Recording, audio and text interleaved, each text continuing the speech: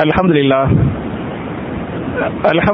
நஹ்மதுஹு வ நஸ்தஈனுஹு வ நஸ்தக்ஃபிருஹு வ நு'மினு பிஹி வ நதவக்கலு அலைஹி வ நஊது பில்லாஹி மின் ஷுரூரி அன்ஃபுஸினா வ மின் ஸய்யிஆத்தி அஅமாலினா மன் யஹ்திஹில்லாஹு ஃபலா முதில்ல லஹு வ மன் யுத்லில் ஃபலா ஹாதிய லஹு வ அஷ்ஹது அன் லா இலாஹ இல்லல்லாஹு வஹ்தஹு லா ஷரீக லஹு வ அஷ்ஹது அன்ன முஹம்மதன் அப்துஹு வ ரசூலுஹு.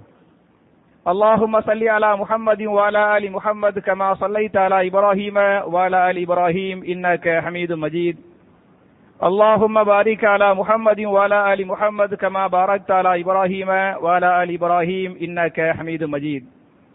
أعوذ بالله من الشيطان الرجيم. بسم الله الرحمن الرحيم. يا أيها الذين آمنوا أطيعوا الله وأطيعوا الرسول ولا تبطلوا أعمالكم.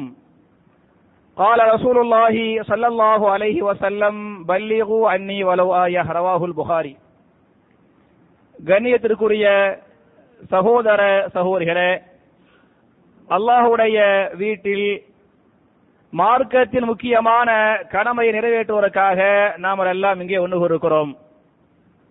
இப்படிப்பட்ட ஹுத்துபாவுடைய உரையில நம்ம போன வாரம் அதுக்கு முந்தைய வாரங்கள் எதை பத்தி பார்த்துக்கணும்னு சொன்னா, போன வாரத்துக்கு முந்தைய வாரம் இஸ்லாமிய பார்வையில் தலாக் என்ற தலைப்பிலும், போன வாரம் இத்தாவும் அதனுடைய சட்டதிட்டங்களும் என்ற தலைப்புல பார்த்திருக்கிறோம். அதை ஒட்டி இந்த வாரத்தை பொறுத்தவரை கணவன் மனைவிக்கு செய்ய வேண்டிய கடமைகள் என்ன என்பதை இந்த ஹுத்துபாவில் நாம் சுருக்கமாக பார்க்கலாம்.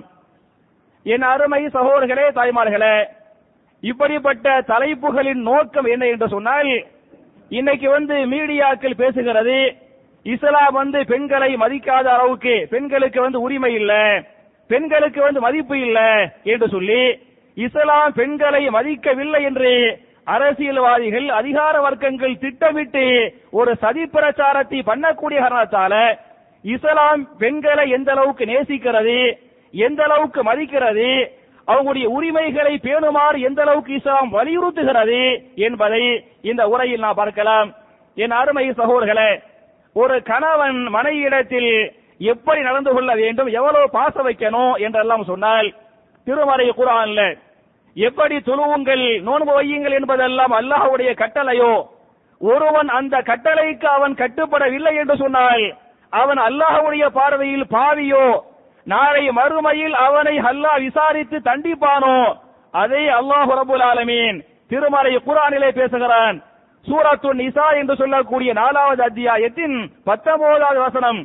அதில் அல்லாஹ்வுடைய கட்டளை என்ன என்று சொன்னால், வஆஷிரூஹுன்ன பில் மஅரூஃப், ஆண்களே உங்களுடைய மனைவியிடத்தில் நீங்கள் நன்றாக நடந்து கொள்ளுங்கள், தொழுவுங்கள் என்று அல்லாஹ்வுடைய கட்டளையை போன்று அல்லாஹ்வுடைய அடுத்த கட்டளை என்ன, உங்களுடைய மனைவியிடத்தில் நீங்கள் சிறப்பாக நடந்து கொள்ளுங்கள், நீங்கள் நன்றாக நடந்து கொள்ளுங்கள், உங்களுடைய மனைவியரை நீங்கள் வெறுக்க வேண்டாம்.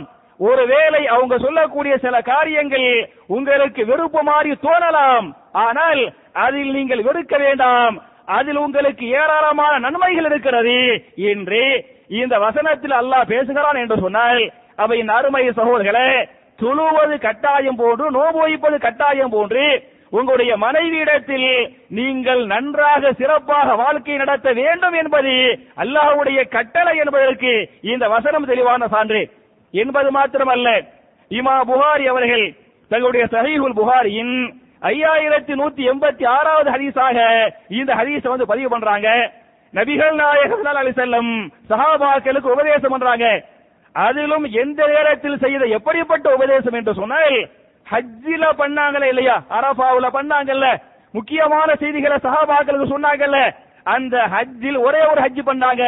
அந்த அரஃபா மைதானத்துல மிக மிக முக்கியமான செய்திகளை சஹாபாக்களுக்கு வலியுறுத்துறாங்க. அதில் சொன்னார்கள், என் அருமை சஹாபாக்களே, ஃபஸ்தௌசு, நான் உங்கள் எல்லோருக்கும் வசியத்து பண்ணுகிறேன். நபிகள் நாயகத்துடைய வசியத்து, என் அருமை சஹாபாக்களே, நான் உங்கள் எல்லோருக்கும் வசியத்து பண்ணுகிறேன்.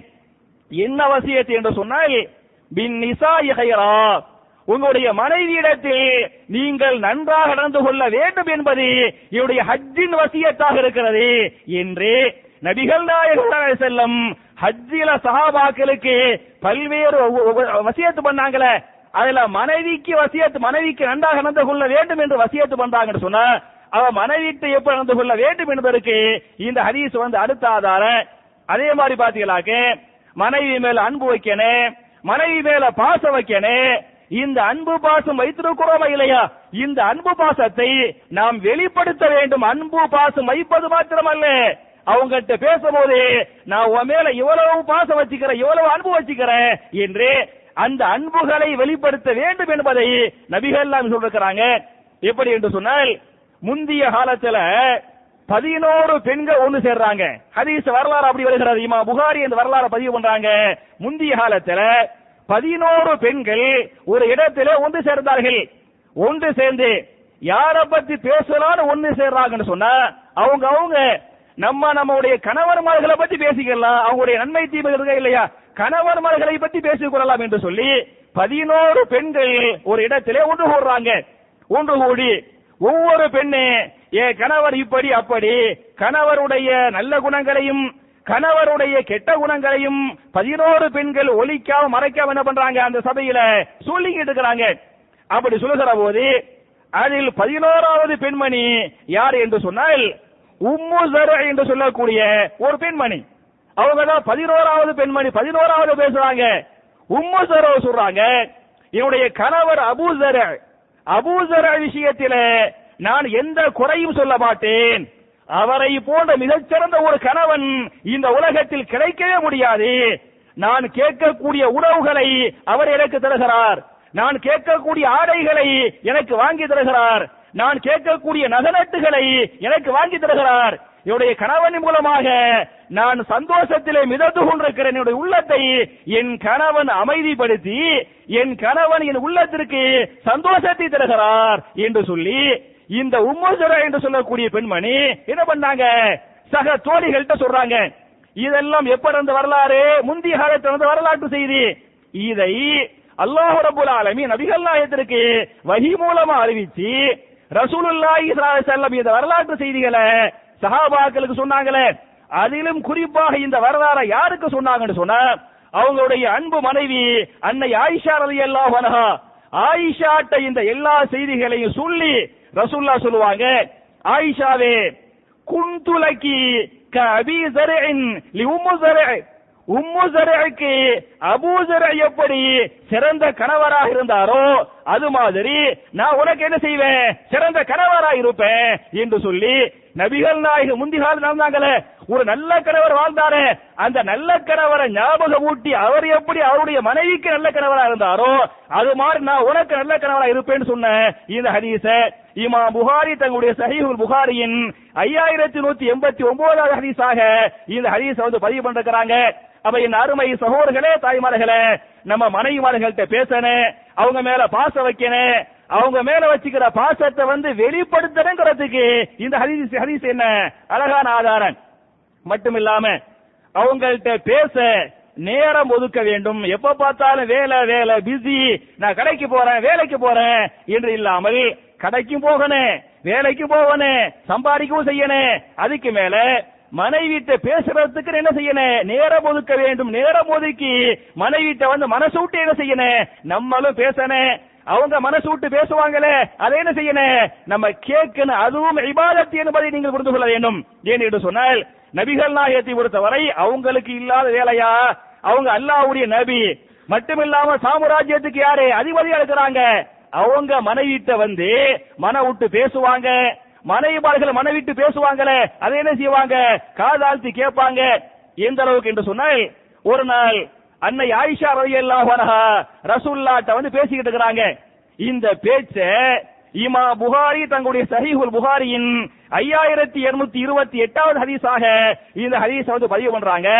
ஆயிஷா ரலியல்லாஹு அன்ஹா ரசூலுல்லாஹ்வோடு பேசிக்கிட்டு இருக்கும்போது அப்ப ஆயிஷா நாயகி சொல்லுவாங்க, அல்லாஹ்வுடைய தூதரே, நான் உங்க மேல எப்ப கோபமா இருக்கிறேன், அது மாதிரி எப்ப அன்பா பாசமா இருக்கிறேன் என்பது எனக்கும் தெரியும் உங்களுக்கும் தெரியும்.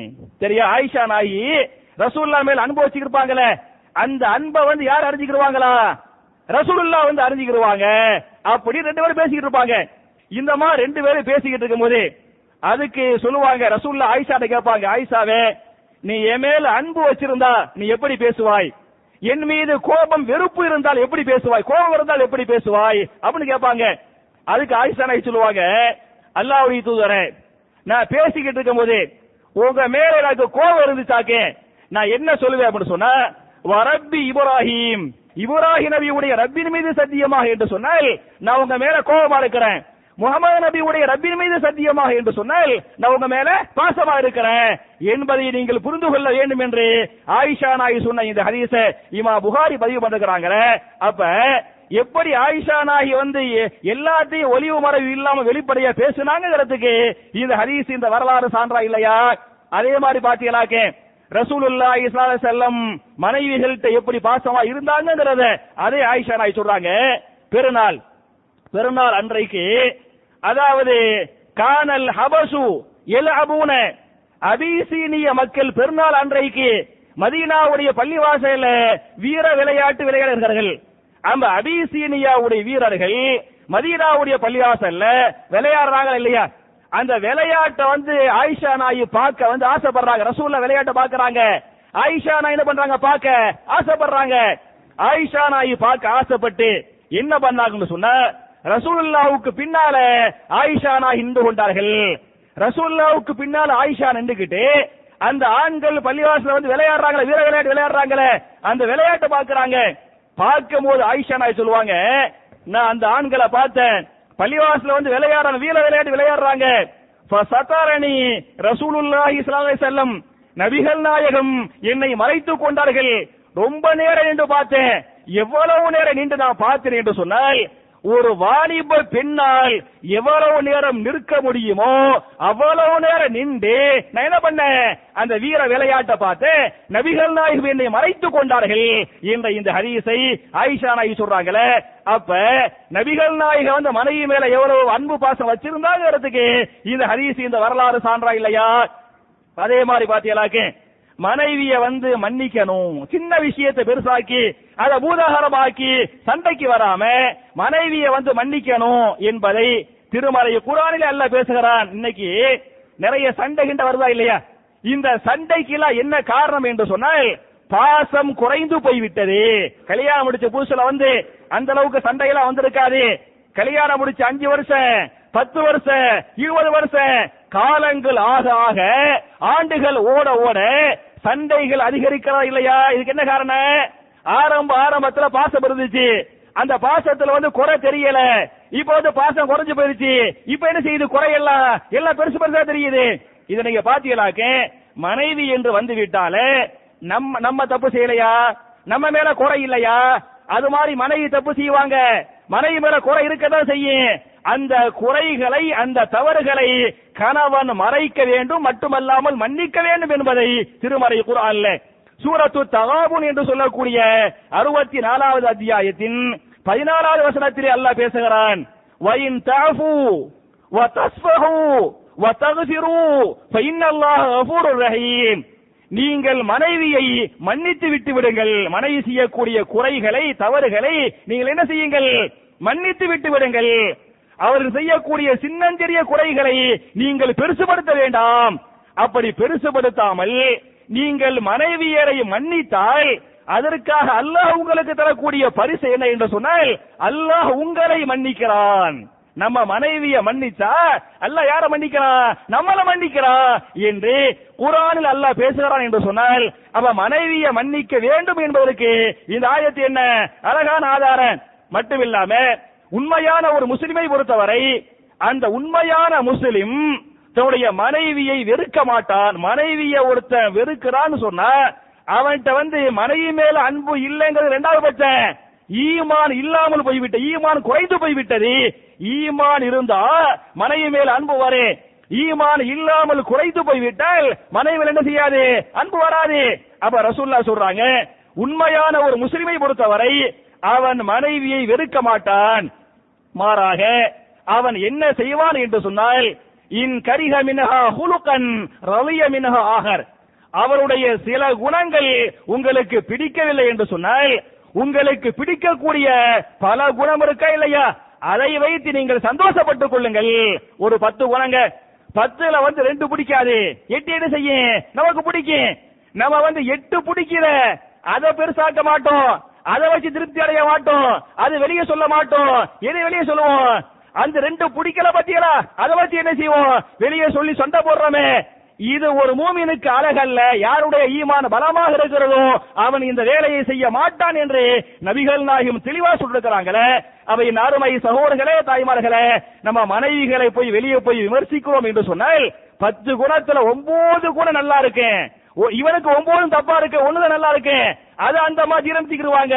அந்த அம்மாவுக்கு 9 குணம் நல்ல குணமா இருக்கு, 1 கெட்ட குணமா இருக்கு. அதை வச்சு நம்ம சண்டை போடுறோமே, பிரச்சனை பண்றோமே. இது நல்ல ஒரு முஸ்லிமுக்கு இலக்கணம் அழகு இல்லங்கிறதுக்கு இந்த ஹதீஸ் அழகான ஆதாரம். நீங்க ஹதீஸ்களை படிச்சு பாத்தீங்களாக்க நபிகள் நாயகம் ஸல்லல்லாஹு அலைஹி வஸல்லம் மனைவிகளை எப்படி மன்னிச்சாங்க, எவ்வளவு அன்பு காட்டினாங்க, எப்படி விட்டு கொடுத்தாங்க, பெரிய விஷயங்களை சின்ன விஷயங்களா இப்படி மாத்தினாங்கிறதுக்கு சில ஹதீஸ் சில வரலாறு உங்களுக்கு பதிவு பண்றேன். ஒரு நாள் ரசூலுல்லாஹி ஸல்லல்லாஹு அலைஹி வஸல்லம் ஆயிஷா நாய் வீட்டில் இருப்பாங்க. ஆயிஷா நாய் வீட்டில் இருக்கும்போது மார்க்கத்தை கற்றுக்கொள்வதற்காக சில சஹாபாக்களை ஆயிஷா நாய் வீட்டுக்கு வருவாங்க. வீட்டுக்கு வந்து ரசூலுல்லாஹ்ட்ட நிறைய கேள்விகள், மார்க்க சம்பந்தப்பட்ட நிறைய கேள்விகளை கேட்டு ரசூலுல்லாஹ்வுடைய பதிலை வாங்கி அந்த சஹாபாக்கள் மார்க்கத்தை கற்றவண்ணமாக இருப்பார்கள். அந்த நேரத்தில் அன்னை ஹப்ஸா ரலியல்லாஹு அன்ஹா, ரசூலுல்லாஹ்வுடைய இன்னொரு மனைவி, உமருடைய மகள், யாரு, அன்னை ஹப்ஸா ரலியல்லாஹு அன்ஹா, ஒரு பாத்திரத்துல ரசூலுல்லாஹ்வுக்கு ஒரு சாப்பாடு சமைச்சு ஒரு ஆள்கிட்ட கொடுத்து விட்டு, இதை கொண்டு போய் நீங்க ரசூலுல்லாஹ்ட்ட கொடுத்துட்டு வாங்க. ரசூலுல்லாஹ் இன்னைக்கு ஆயிஷா நாய் வீட்டுல இருப்பாங்க, அவங்ககிட்ட என்ன செய்யுங்க, இந்த உணவை கொடுத்து விட்டு வாருங்கள் என்று அனுப்புனது யாரு, ரசூலுல்லாஹ்வுடைய இன்னொரு மனைவி அன்னை ஹப்ஸா ரலியல்லாஹு அன்ஹா ஆயிஷா நாயுடைய வீட்டுக்கு அந்த உணவு தட்டோடு ஒரு உணவை ஒரு சஹாபியுடைய கையில கொடுத்து அனுப்பிடுவாங்க. அந்த சஹாபி வீட்டுக்கு வருவார், ஆயிஷா நாய் வீட்டுக்கு வருவாரு. சஹாபாக்கள் உட்கார்ந்து ரசூலுல்லாஹ் பேசிக்கிட்டு இருப்பாங்க, ரசூலுல்லாஹ் மார்க்கத்தை சொல்லிக்கிட்டு இருப்பாங்க. அப்ப யா ரசூலல்லாஹ், இந்த மாதிரி உங்க மனைவி ஹப்ஸா இந்த சாப்பாடு கொடுத்தாங்க அப்படின்னு சொல்லிவிட்டு என்ன பண்ணுவாங்க, அந்த சஹாபி சாப்பாடு கொடுத்தாரு. அந்த சஹாபி ஹப்ஸா கொடுத்தாங்க என்று கேட்ட உடனே ஆயிஷா நாயுடைய காது கேட்டுருச்சு, ஹப்ஸா கொடுத்துட்டாங்க. ஹப்ஸா சக்கராத்தி இல்லையா, இன்னொரு மனைவி ஹப்ஸா கொடுத்தாங்க என்று கேட்ட உடனே ஆயிஷா நாய்க்கு பயங்கரமா கோபம் வந்துருச்சு. அந்த கோபத்தை எப்படி வெளிப்படுத்தினாங்கன்னு சொன்னா, அந்த தட்டை வாங்கி தூக்கி போட்டு உடைச்சிட்டாங்க.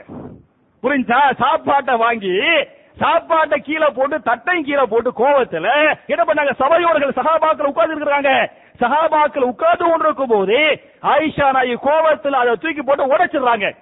அதை தூக்கி போட்டு உடைச்சா தட்டும் உடைந்து விட்டது, அந்த சாப்பாடும் சிந்தி விட்டது இல்லையா. இது எவ்வளவு பெரிய வேலை, தப்பு இல்லையா, பெரிய தப்பு. இந்த மாதிரி ஆயிஷா நாய் செஞ்ச உடனே ரசூலுல்லாஹ் சஹாபாக்கள்கிட்ட பார்த்து என்ன சொல்லுவாங்கன்னு சொன்னா, முதல்ல சிரிப்பாங்க. முதல்ல என்ன பண்ணாங்க, சிரிச்சாங்க. சிரிச்சு இப்படி சொன்னாங்க, என் அருமை சஹாபாக்களே, உங்களுடைய தாயாருக்கு ரோஷம் வந்து விட்டது. சரியா, ஆயிஷா நாயகி நமக்கெல்லாம் யாரு, உம்மா தானே. உங்களுடைய தாயாருக்கு ரோஷம் வந்து விட்டது, அந்த ரோஷத்துல இப்படி பண்ணிட்டாங்க என்று சொல்லிவிட்டு, இத அல்லுங்க, இருக்கிற மீத மிச்சத்தை நம்ம சாப்பிடுவோம் அப்படின்னு சொல்லிவிட்டு, அந்த இருக்கிற மீத மிச்சம் இருக்குது அதை என்ன பண்ணாங்க, ரசூலுல்லாஹ் சாப்பிட்டாங்க, மற்ற சஹாபாக்கள் சாப்பிட்டாங்க. சாப்பிட்டு போட்டு ஆயிஷா நாயிட்ட சொன்னாங்க, ஆயிஷாவே, நீ ரோஷத்துல இந்த வேலையை பண்ணிட்டா, இருந்தாலும் ஒரு தட்டு உடைக்கப்பட்டு விட்டது, அந்த தட்டு ஹப்ஸாவுக்கு சொந்தமான தட்டு. எனவே உன்னுடைய தட்டுகளில் ஒரு தட்டை எடுத்து யாரு கொடுத்து விட்டுரு, ஹப்ஸாவுக்கு கொடுத்து விட்டுரு என்று சொல்லி ஒரு தட்டை, ஆயிஷா நாயுடைய ஒரு தட்டை வாங்கி ஹப்ஸா நாய் கொடுத்து விட்டுட்டாங்க என்ற இந்த செய்தியை இமாம் புகாரி போன்ற பல்வேறு முஹத்திதுகள் தன்னுடைய கிதாபுகளை பதிவு பண்ணிருக்கிறாங்களே. நான் எதுக்கு இதை சொல்ல வரேன்னு சொன்னா, ஒரு உணவு வருகிறது, சஹாபாக்களுக்கு பதில் வருகிறது, ஆயிஷா நாய் கோவப்பட்டாங்க, உணவு தட்டத்துக்கு போய் உடைச்சிட்டாங்க அப்படின்னு சொன்ன, இதே நிலைமை நம்ம ரசூலுல்லாஹ் இல்ல, நம்ம பெரிய ஒரு சாம்ராஜ்யத்திற்கு அதிபர் இல்ல, சாதாரண ஒண்ணுமில்லாம இருக்கிறோம். சபைக்கு முன்னால் நம்முடைய மனைவி நம்மை கேவலப்படுத்தி விட்டால், நம்மை அவமானப்படுத்தி விட்டால், அந்த கேவலத்தை நம்மால் தாங்கிக் கொள்ள முடியுமா? பெரிய ஒரு பஞ்சாயத்தை பண்ணுவோம். பஞ்சாயத்துல இதான் தலைப்பு செய்தி. அன்னைக்கு இந்த மாதிரி தனியா செஞ்சா உடனே ஏத்திருப்பாங்க, 4 பேருக்கு மத்தியில செஞ்சிட்டா இதை எப்படி மன்னிப்பேன் என்று பேசுவோமா இல்லையா? அப்ப நபிகள் நாயக மனையை எப்படி புரிந்து கொண்டார்கள், எப்படி மன்னிச்சாங்கன்னு சொன்ன நம்ம விரல் அசைக்கணுமா வேண்டாமா, சத்தமா ஆமீன் சொல்லணுமா, அது மட்டுமா நபி வழி? இது நபி வழியா நபி வழி இல்லையா? அப்ப என் அருமை சகோதரர்களே, நபிகள் நாயகம் செல்லும் மனைவி செய்யக்கூடிய பெரிய தவறுகளையும் எப்படி சின்னதாக்கினாங்களோ, எப்படி மன்னிச்சு விட்டாங்களோ, அது மாதிரி நம்ம என்ன செய்யணும், சின்னதாக்க மன்னிச்சு விட வேண்டும் என்பதற்கு இந்த ஹதீஸ் அழகான ஆதாரம். அதே மாதிரி பாத்தீங்கன்னாக்க, அதாவது ஆயிஷா நாயகி சில தவறுகள் பண்ணுவாங்க, அதை எப்படி ரசூலுல்லாஹ் டீல் பண்றாங்கிறதுக்கு நான் இன்னொரு வரலாறு பதிவு பண்றேன். நபிகள் நாயகத்துடைய கடைசி காலம் ஏறக்குறைய அவங்க வஃபாத்தாவதற்கு 5 நாட்களுக்கு முன்னால் நடந்த வரலாற்று செய்தி. ரசூலுல்லாஹ்வுக்கு அப்ப வயசு எத்தனை? 63 வயசு. 63 வயசுல உடம்புக்கு சரியில்லை, மூத்தா போறதுக்கு 5 நாள் தான் இருக்குது. 5 நாளைக்கு முன்னால் நடந்த வரலாற்று செய்தியை ஆயிஷா நாயகி அப்படியே பதிவு பண்றாங்க. என்ன சொல்றாங்கன்னு சொன்னா, ரசூலுல்லாஹி ஸல்லல்லாஹு அலைஹி வஸல்லம் என் வீட்டுல தங்கி இருந்தாங்க. என் வீட்டுல தங்கி இருக்கும் போது ரசூலுல்லாஹ்வுக்கு பயங்கரமான தலைவலி, அந்த ஏறக்குறைய மரண படுக்கையின் தலைவலி. அப்ப சொல்லுவாங்க, வா ரஸா, எனக்கு ஏற்பட்ட தலைவலியே. ரசூலுல்லாஹ் சொல்றாங்க, எனக்கு ஏற்பட்ட தலைவலியே அப்படின்னு நபிகள் நாயகம் சொல்லுவாங்க. ஆயிஷா ரலியல்லாஹு அன்ஹாவுக்கு சாதாரண காய்ச்சல், அன்னைக்கு சாதாரண காய்ச்சல், சாதாரண தலைவலி. அப்ப ஆயிஷா நாயகி சொல்லுவாங்க, வா ரஸா, எனக்கு ஏற்பட்ட தலைவலியே. ரசூலுல்லாஹ்வுக்கு மரண தலைவலி இல்லையா, ஆயிஷா நாயகி என்ன சாதாரண தலைவலி, அவங்களும் வா ரஸாடாங்க. ஆயிஷா நாயகி என்ன வா ரஸா அப்படின்றாங்க. ஆயிஷா நாயகி எனக்கு ஏற்பட்ட தலைவலியே அப்படின்னு சொன்ன உடனே ரசூலுல்லாஹி ஸல்லல்லாஹு அலைஹி வஸல்லம் அந்த சமயத்திலேயே ஆயிஷாட சொல்லுவாங்க, ஆயிஷாவே, எனக்கு முன்னால் நீ மரணித்து விட்டால் நான் உனக்காக துஆ செய்வேன். எப்ப மௌத்தா போறதுக்கு 5 நாள் தான் இருக்குது. 5 நாளைக்கு முன்னால் ஆயிஷா நாயகி சொன்ன உடனே, ஆயிஷாவே, எனக்கு முன்னால் நீ மரணித்து விட்டால் உனக்காக நான் என்ன செய்வேன், துஆ செய்வேன் அப்படின்றாங்க. அப்படின்னு சொன்ன உடனே ஆயிஷா நாயகிக்கு கோபம் தாங்க முடியல, பயங்கர கோபத்துல சொல்லுவாங்க, உங்களுக்கு என்ன, நான் எப்ப மௌத்தா போவேன், இன்னொரு கல்யாணம் எப்ப முடிச்சுக்கலாம் என்ற ஆசை இருக்கிறது. சரி, யதார்த்தமா சொன்ன விஷயத்தை ஆயிஷா நாயகி தப்பாக புரிந்து கொண்டு, நான் எப்ப மௌத்தா போவேன், எப்ப இன்னொரு கல்யாணம் முடிச்சுக்கலாம் என்பதுதான் உங்களுடைய நோக்கமாக ஆசையாக இருக்கிறது என்று அன்னை ஆயிஷா ரலியல்லாஹு அன்ஹா நபிகள் நாயகத்தை பார்த்து கடும் கோபமாக பேசினார்கள். அப்படி பேசும்போது ரசூலுல்லாஹி ஸல்லல்லாஹு அலைஹி வஸல்லம் அந்த கோபத்தை எப்படி தனிச்சாங்க தெரியுமா? கோபத்துக்கு கோபம் பதில் அல்ல, அப்படி மென்மையாக்காங்க, சிரிப்பாங்க. சிரிச்சு போட்டு சொல்லுவாங்க, ஆயிஷாவே, இன்னி உஹிப்புகி, ஆயிஷாவே, நான் உன்னை நேசிக்கிறேன், நான் உன்னை செய்கிறேன், நேசிக்கிறேன்.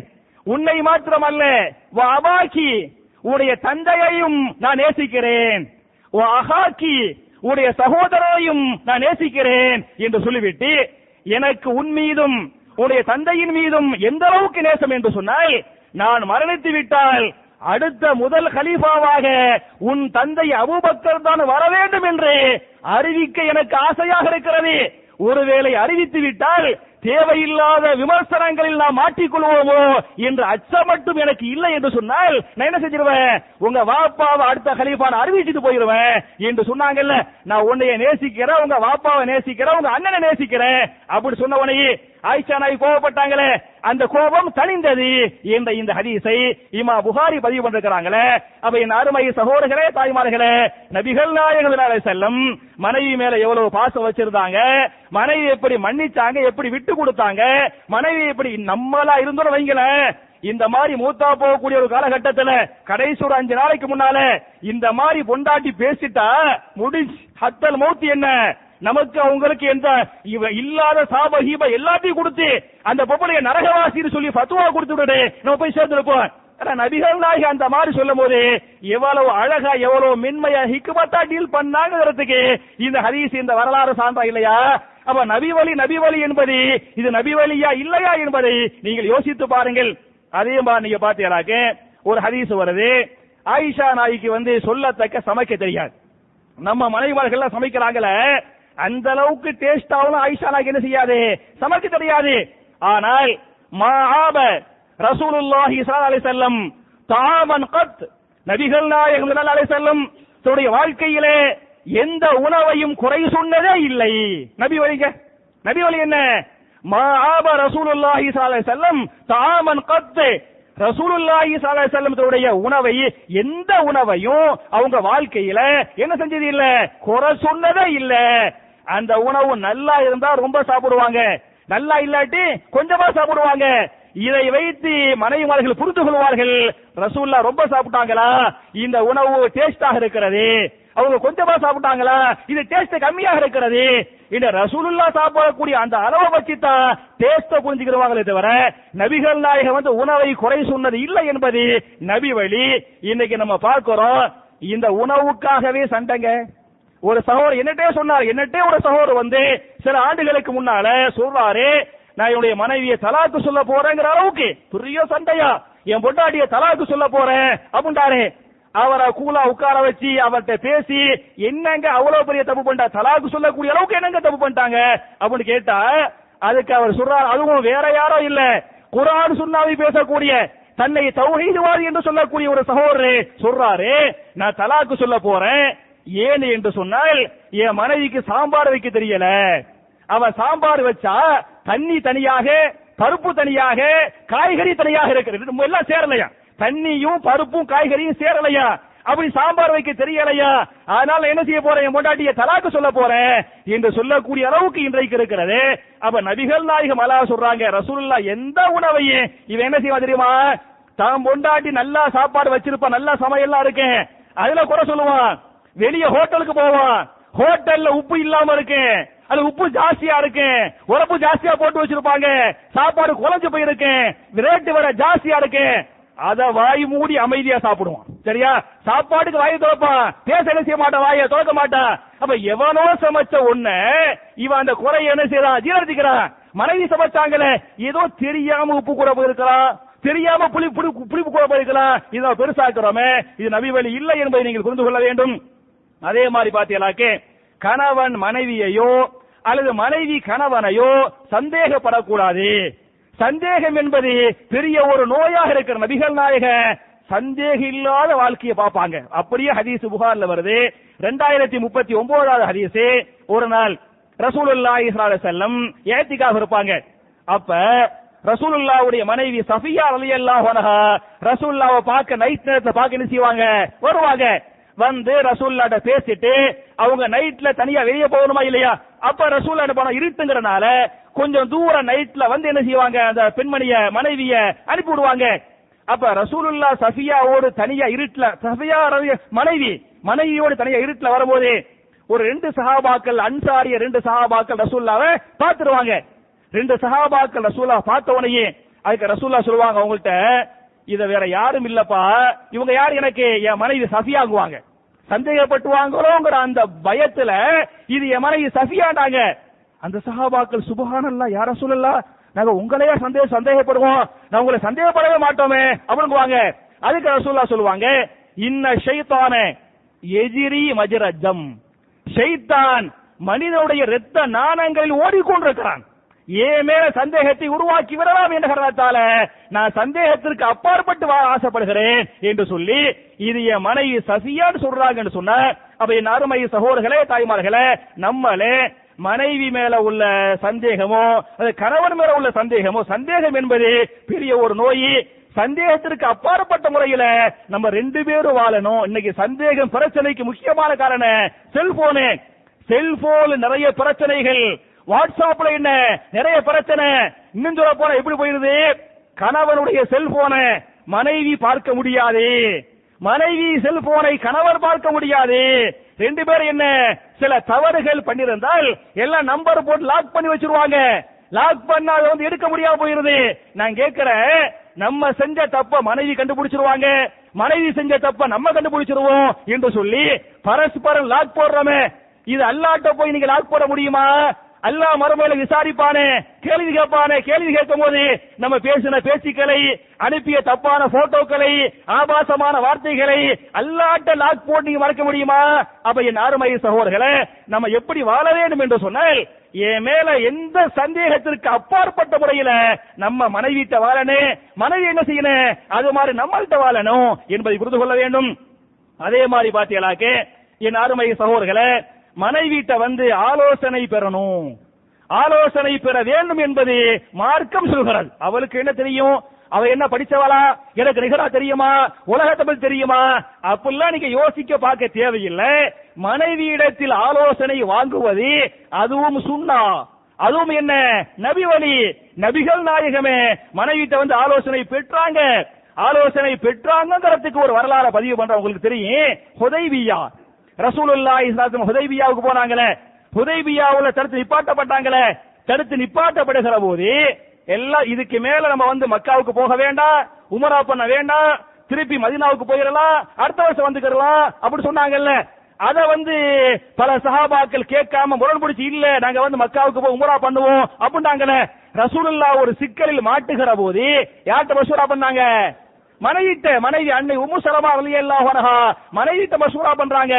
மனைவிட்ட மசூரா பண்ணா மனைவி சொல்லுவாங்க, யா ரசூலுல்லாஹ் நீங்க ஒண்ணு செய்யுங்க, நீங்க நேரா போய் மொட்டை அடிங்க, நீங்க குர்பானி கொடுங்க, நீங்க தன்னந்தனியாக மதீனாவை நோக்கி நீங்கள் திரும்புங்கள். நீங்கள் தனியாக மதீனாவை நோக்கி திரும்பினால் உங்க உயிருக்கு வந்து பாதுகாப்பு இல்ல. இதை உணர்ந்த சஹாபாக்கள் என்ன பண்ணுவாங்கன்னு சொன்னா என்ன செய்வாங்க, உங்களுக்கு பின்னால ஓடி வந்துருவாங்க என்று சொல்லி ரசூலுல்லாஹ்வுடைய பேச்சை கேட்க சஹாபாக்கள் மறுத்தாங்களே. அப்ப ரசூலுல்லாஹ் யார்கிட்ட போய் ஐடியா கேட்டாங்கன்னு சொன்னா யார்கிட்ட கேட்டாங்க? மனைவிட்ட கேட்டாங்க. மனைவி ஐடியா கொடுத்தாங்க, அதை ரசூலுல்லாஹ் அமல்படுத்தினாங்க, அந்த சிக்கல் தீர்ந்தது என்ற வரலாறை நீங்க கிதாபுகள்ல பார்க்கலாம். அதே மாதிரி பாத்தீங்களாக்கு மனைவியை வந்து கண்ணியப்படுத்தணும். மனைவி என்ன செய்யணும்? கண்ணியப்படுத்தணும். கண்ணிய குறைவாக அவளை நடத்தக்கூடாது. இன்னைக்கு ஹதீஸ்களை படிச்சு பாருங்க, மனைவி செய்யக்கூடிய தவறுகளை நாம் கண்டிக்க வேண்டும் என்று சொன்னால் சபையில் வைத்து கண்டிக்கலாமா? அப்படி ஹதீஸ் வரும். வலா தஹுஜுர் இல்லா ஃபில் பைத்தி, நீங்கள் வீட்டில் வைத்து அவளை கண்டிக்க வேண்டுமே தவிர 4 பேர் பார்க்கக்கூடிய அளவுக்கு அல்லது ரோட்டிலே வைத்து அவளை என்ன செய்யக்கூடாது, கண்டிக்க. வீட்டு என்று சொன்னால் வீட்டிலையும் அம்மா பாப்பா அண்ணன் தம்பி அக்கா தங்கச்சி அவங்க பாக்குற மாதிரி இல்ல, நம்மளுடைய பெட்ரூம்ல நம்ம யாருமே இல்லாம நம்ம பெட்ரூம்ல உட்கார்ந்துகிட்டு மனைவிட்ட நீ இப்படி செய்யறது தப்பு, இப்படி பேசுறது தப்பு, இதை நடத்த தப்பு என்று சொல்லி மனைவியை தன்னந்தனியாக அழைத்து மனைவியை கண்டிக்க வேண்டும், திருத்த வேண்டுமே தவிர சபையில் வைத்து என்ன செய்யக்கூடாது, மனைவியை கண்டிக்க வேண்டாம் என்று மார்க்கம் தடுக்கிறது என்று சொன்னால் அப்ப மனைவியுடைய கண்ணியத்தை இஸ்லாம் எந்த அளவுக்கு பாதுகாக்கிறதுக்கு இந்த ஹதீஸ் வந்து அழகான ஆதாரம். அதே மாதிரி என் அருமை சகோதரர்களே, நான் சில செய்திகளை மட்டும் சொல்லி முடிக்கணும் அப்படி சொன்னா, நம்ம எல்லாம் நினைக்கிறோம் நமக்கு மட்டும் மனைவி மேல வந்து அதிகாரம் இருக்கிறது, மனைவி மேல உரிமை இருக்கிறது நினைக்கிறோமா இல்லையா? அப்படியே ஹதீஸ் வருது, நமக்கு மனைவி மேல எப்படி உரிமை இருக்கிறதோ அதே போன்ற உரிமை மனைவிக்கு நம்மீதும் இருக்கிறது. சரியா? நம்ம கண்டிஷன் போடுறோமே, நம்ம பேசுறோமே, நமக்கு என்ன உரிமை இருக்கிறதோ அதே போன்ற உரிமை மனைவிகளுக்கும் கணவன் மீது இருக்கிறது என்ற ஹதீஸை இமாம் திருமிதி பதிவு பண்றாங்க. அப்ப என் அருமை சகோதரர்களே, அத மனைவிங்கிற வந்து நமக்கு வந்து அடிமை அல்ல, ஒரு வாழ்க்கை துணை. வாழ்க்கை துணைய நபிகள் நாயக அன்பா வச்சிருந்தாங்களே, சஹாபாக்கள் அன்பா வச்சிருந்தாங்களே, சஹாபாக்கள் ஒருவருடைய உரிமையை பகிர்ந்து கொண்டாங்களே, அது மாதிரி என்ன செய்யணும், உரிமைகள் மதிக்கப்பட வேண்டும், உரிமைகள் பாதுகாக்கப்பட வேண்டும் என்பதை நீங்கள் புரிந்து கொள்ள வேண்டும். ஒரே ஒரு செய்தியை சொல்லி என்னுடைய இந்த முதல் குத்துபாவை நான் முடிக்கணும்னு சொன்ன, முதல் கலீஃபா அபூபக்கர் சித்திக் ரலியல்லாஹு அன்ஹு அவங்களுடைய மனைவி அஸ்மா பின்த் உமைஸ் அவங்க மேல எவ்வளவு அன்பு வச்சிருந்தாங்க, எவ்வளவு பாசம் வச்சிருந்தாங்கிறதுக்கு இந்த வரலாறு சான்று. அபூபக்கர் சித்திக் வந்து வஃபாத் ஆயிருவாங்க. அவங்க வஃபாத் ஆகிறதுக்கு முன்னால மனைவி அஸ்மா பின்த் உமைஸ் இருந்தாங்களே, அவங்கள்ட்ட சொல்லுவாங்க, என்னுடைய மனைவி அஸ்மா அவர்களே, நான் மரணித்து விட்டால் என்னை நீதான் என்ன செய்ய வேண்டும், குளிப்பாட்ட வேண்டும். பொதுவாக ஆணுக்கு ஆண் குளிப்பாட்ட வேண்டும், பெண்ணுக்கு பெண் குளிப்பாட்டப்பட வேண்டும். யாரை தவிர? கணவன் மனைவி தவிர. ரசூல் அப்படி சொல்லுவாங்க. ஆயிஷா நாயிட்டு சொல்லுவாங்க, ஆயிஷாவே நான் முதல்ல மூத்தா போட்டா என்னைய நீ குளிப்பாட்டு, நீ போயிட்டா உன்னை நான் என்ன செய்வேன், நான் குளிப்பாட்டுவேன் அப்படிலாம் சொல்லிருக்காங்க. இந்த ஹதீஸை வச்சு அபூபக்கர் சொல்லுவாங்க, அஸ்மா பின்த் உமைஸ் அவர்களே, நான் முதலில் மரணித்து விட்டால் என்னை யார் தான் குளிப்பாட்டனே, மனைவியாக நீ தான் குளிப்பாட்டனே என்று ஹலீஃபா சொல்ல, அதுபோன்ற ஹலீஃபா மரணிக்க ஹலீஃபா அபூபக்கர் சித்திக்குடைய ஜனாசாவை குளிப்பாட்டினது யார் தெரியுமா? யார் குளிப்பாட்டினது? அவங்களுடைய மனைவி அஸ்மா பின்த் உமைஸ் என்ன பண்ணாங்க, கணவனுடைய ஜனாசாவை குளிப்பாட்டினாங்க. இந்த வரலாற்று செய்தியை தாரீகுல் உம்மா தாரீகுல் உமமுல் இஸ்லாமியா போன்ற இமாம் ஸஹபி போன்ற பல்வேறு முஹத்திதுகள் தன்னுடைய வரலாறு கிதாபுகளை பதிவு பண்றாங்க.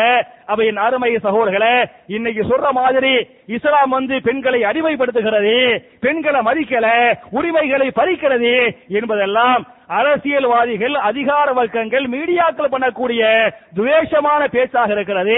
எனவே எப்படி தொழ வேண்டுமோ, எப்படி நோன்புகள் நோக்க வேண்டுமோ, அது மாதிரி மனைவியை மதிப்பது, அவர்களுக்கு செய்யக்கூடிய கடமைகளை, உரிமைகளை முறையாக செய்வது கட்டாய கடமை. தொழவில்லை என்று சொன்னால், நோன்புகள் வைக்கவில்லை என்று சொன்னால், அதற்காக எப்படி மறுமையிலே அல்லாஹ் விசாரித்து தண்டிப்பானோ, அதுபோன்று மனைவியின் உரிமைகளை, கடமைகளை ஒருவன் மதிக்கவில்லை என்று சொன்னால், அதற்காக மறுமையிலே கட்டாயம் விசாரணை இருக்கிறது, கட்டாயம் தண்டனை இருக்கிறது என்பதை புரிந்து கொண்டு நபிகள் நாயகம் ஸல்லல்லாஹு அலைஹி வஸல்லம் எப்படி தன்னுடைய மனைவிமார்களை நடத்தினாங்களோ, நடத்த சொன்னாங்களோ, அதை கேட்ட சஹாபாக்கள் எப்படி மனைவிகள் மீது அன்பும் பாசம் வைத்திருந்தார்களோ, அது போன்ற ஒரு அன்பை, அது போன்ற பாசங்களை நம்முடைய கல்புகளில் அல்லாஹ் ஏற்படுத்துவானாக என்ற துஆவோடு முடிக்கிறேன். ரப்பனா ஆத்தினா ஃபித் துன்யா ஹஸனத்தும் வ ஃபில் ஆখিরাতি ஹஸனா வ கினா அஸாபன் நார். இன்னல் ஹம்துலில்லாஹ். اللهم صل على محمد وعلى ال محمد كما صليت على ابراهيم وعلى ال ابراهيم انك حميد مجيد. اللهم بارك على محمد وعلى ال محمد كما باركت على ابراهيم وعلى ال ابراهيم انك حميد مجيد. கண்ணியத்திற்குரிய சகோதர சகோதரிகளே, என்னுடைய இரண்டாவது குத்துபாவுல வழக்கமாக துஆக்களை பற்றி பார்த்துக் கொண்டிருக்கிறோம். இந்த வார துஆவுக்கு முன்னால ஒரு முக்கியமான அறிவிப்பு.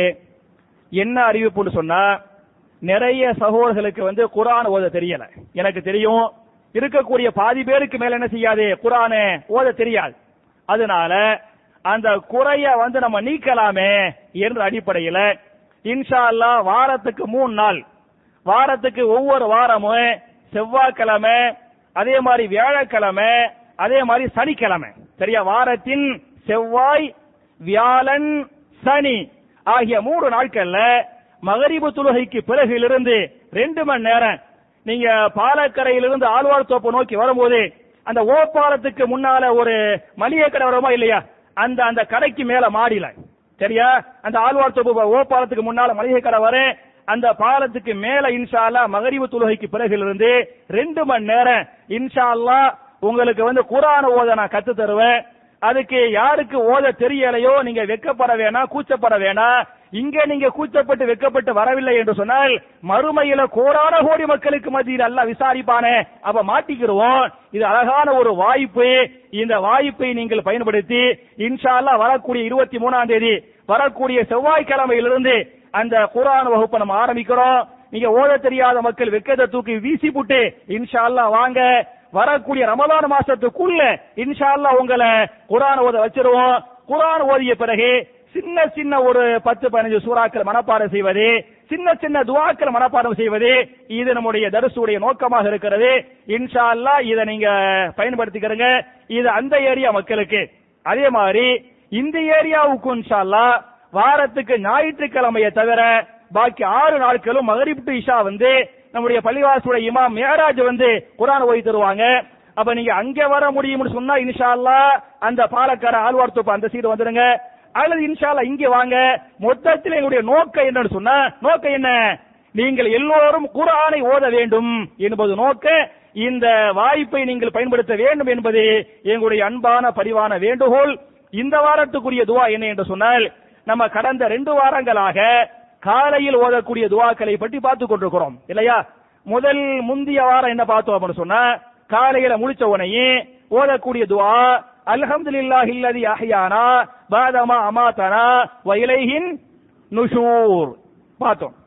போன வாரம் என்ன பார்த்தோம், அல்லாஹும்ம பிக அஸ்பஹனா வ பிக அம்சைனா வ பிக நஹ்யா வ பிக நமூது வ இலைக்கன் நுஷூர் என்பது நம்ம போன வாரம் பார்த்தோம். இந்த வாரம் நான் சொல்லக்கூடிய 3வது துஆ என்னன்னு சொன்னா, இந்த துஆ சஹீஹுல் புகாரில வந்து 3293வது ஹதீஸாக இந்த ஹதீஸ் வந்து பதிவு செய்யப்பட்டிருக்கிறது. உங்க எல்லாருக்குமே தெரிஞ்ச மனப்பாடமா இருக்கக்கூடிய துஆ தான், ஆனால் அமல் தான் பெரிய அளவுக்கு செய்வது இல்லை. என்ன துஆ ஓதுன, இத ஓதி புட்டு இந்த வார துஆ லா இலாஹ இல்லல்லாஹு வஹதஹு லா ஷரீக லஹு லஹுல் முல்கு வலஹுல் ஹம்து வஹுவ அலா குல்லி ஷைஇன் கதீர் என்று நீங்கள் காலையில் 10 முறை ஓதினால் மாலை வரை உங்களை பாதுகாக்கக்கூடிய பொறுப்பை அல்லாஹ் ஏற்றுக்கொள்வான். நீங்கள் மாலையில் 10 முறை ஓதினால் காலை வரை பாதுகாக்கக்கூடிய பொறுப்பை யார் ஏற்றுக்கொண்டது? அல்லாஹ் ஏற்றுக்கொண்டான். அப்ப குறைந்தபட்சம் லா இலாஹ இல்லல்லாஹு வஹ்தஹு லா ஷரீக லஹு லஹுல் முல்கு வலஹுல் ஹம்து வஹுவ அலா குல்லி ஷைஇன் கதீர் என்பதை காலையில் 10 முறை மாலையில் 10 முறை குறைந்தபட்சம் ஓதுங்கள். அதை தாண்டி நீங்க ஓத நீங்க நினைச்சீங்களாக்க ஒரு நாளைக்கு நீங்கள் 100 முறை ஓதி, அப்படி ஹதீஸ் வருது அதே புகாரில, ஒரு நாளைக்கு நீங்கள் 100 முறை ஓதிக்கொள்ளுங்கள். நீங்கள் 100 முறை ஓதினால் உங்களுக்குரிய நன்மை என்ன என்று சொன்னால் 10 அடிமைகளை விடுதலை செய்த நன்மையும், உங்களுடைய பெயர்களில் 100 நன்மைகள் பதிவு செய்யப்படுவதும், நீங்கள் செய்த 100 பாவங்கள் மன்னிக்கப்படுவதும், அன்று முழுக்க உங்களை பாதுகாப்பதையும் அல்லாஹ் தன்னுடைய பொறுப்பாக ஆக்கிக் கொண்டான் என்ற அழகான ஹதீஸை இமாம் புகாரி பதிவு பண்றாங்க. அப்ப என் அருமை சகோதரர்களே, தாய்மார்களே, இது மாதிரியான துஆக்களை நான் எதுக்கு உங்களுக்கு சொல்றேன், உங்களை ஞாபகமூட்டுறேன் அப்படின்னு சொன்ன, நீங்கள் வெறுமனை கேட்டுவிட்டு செல்வதற்காக அல்ல.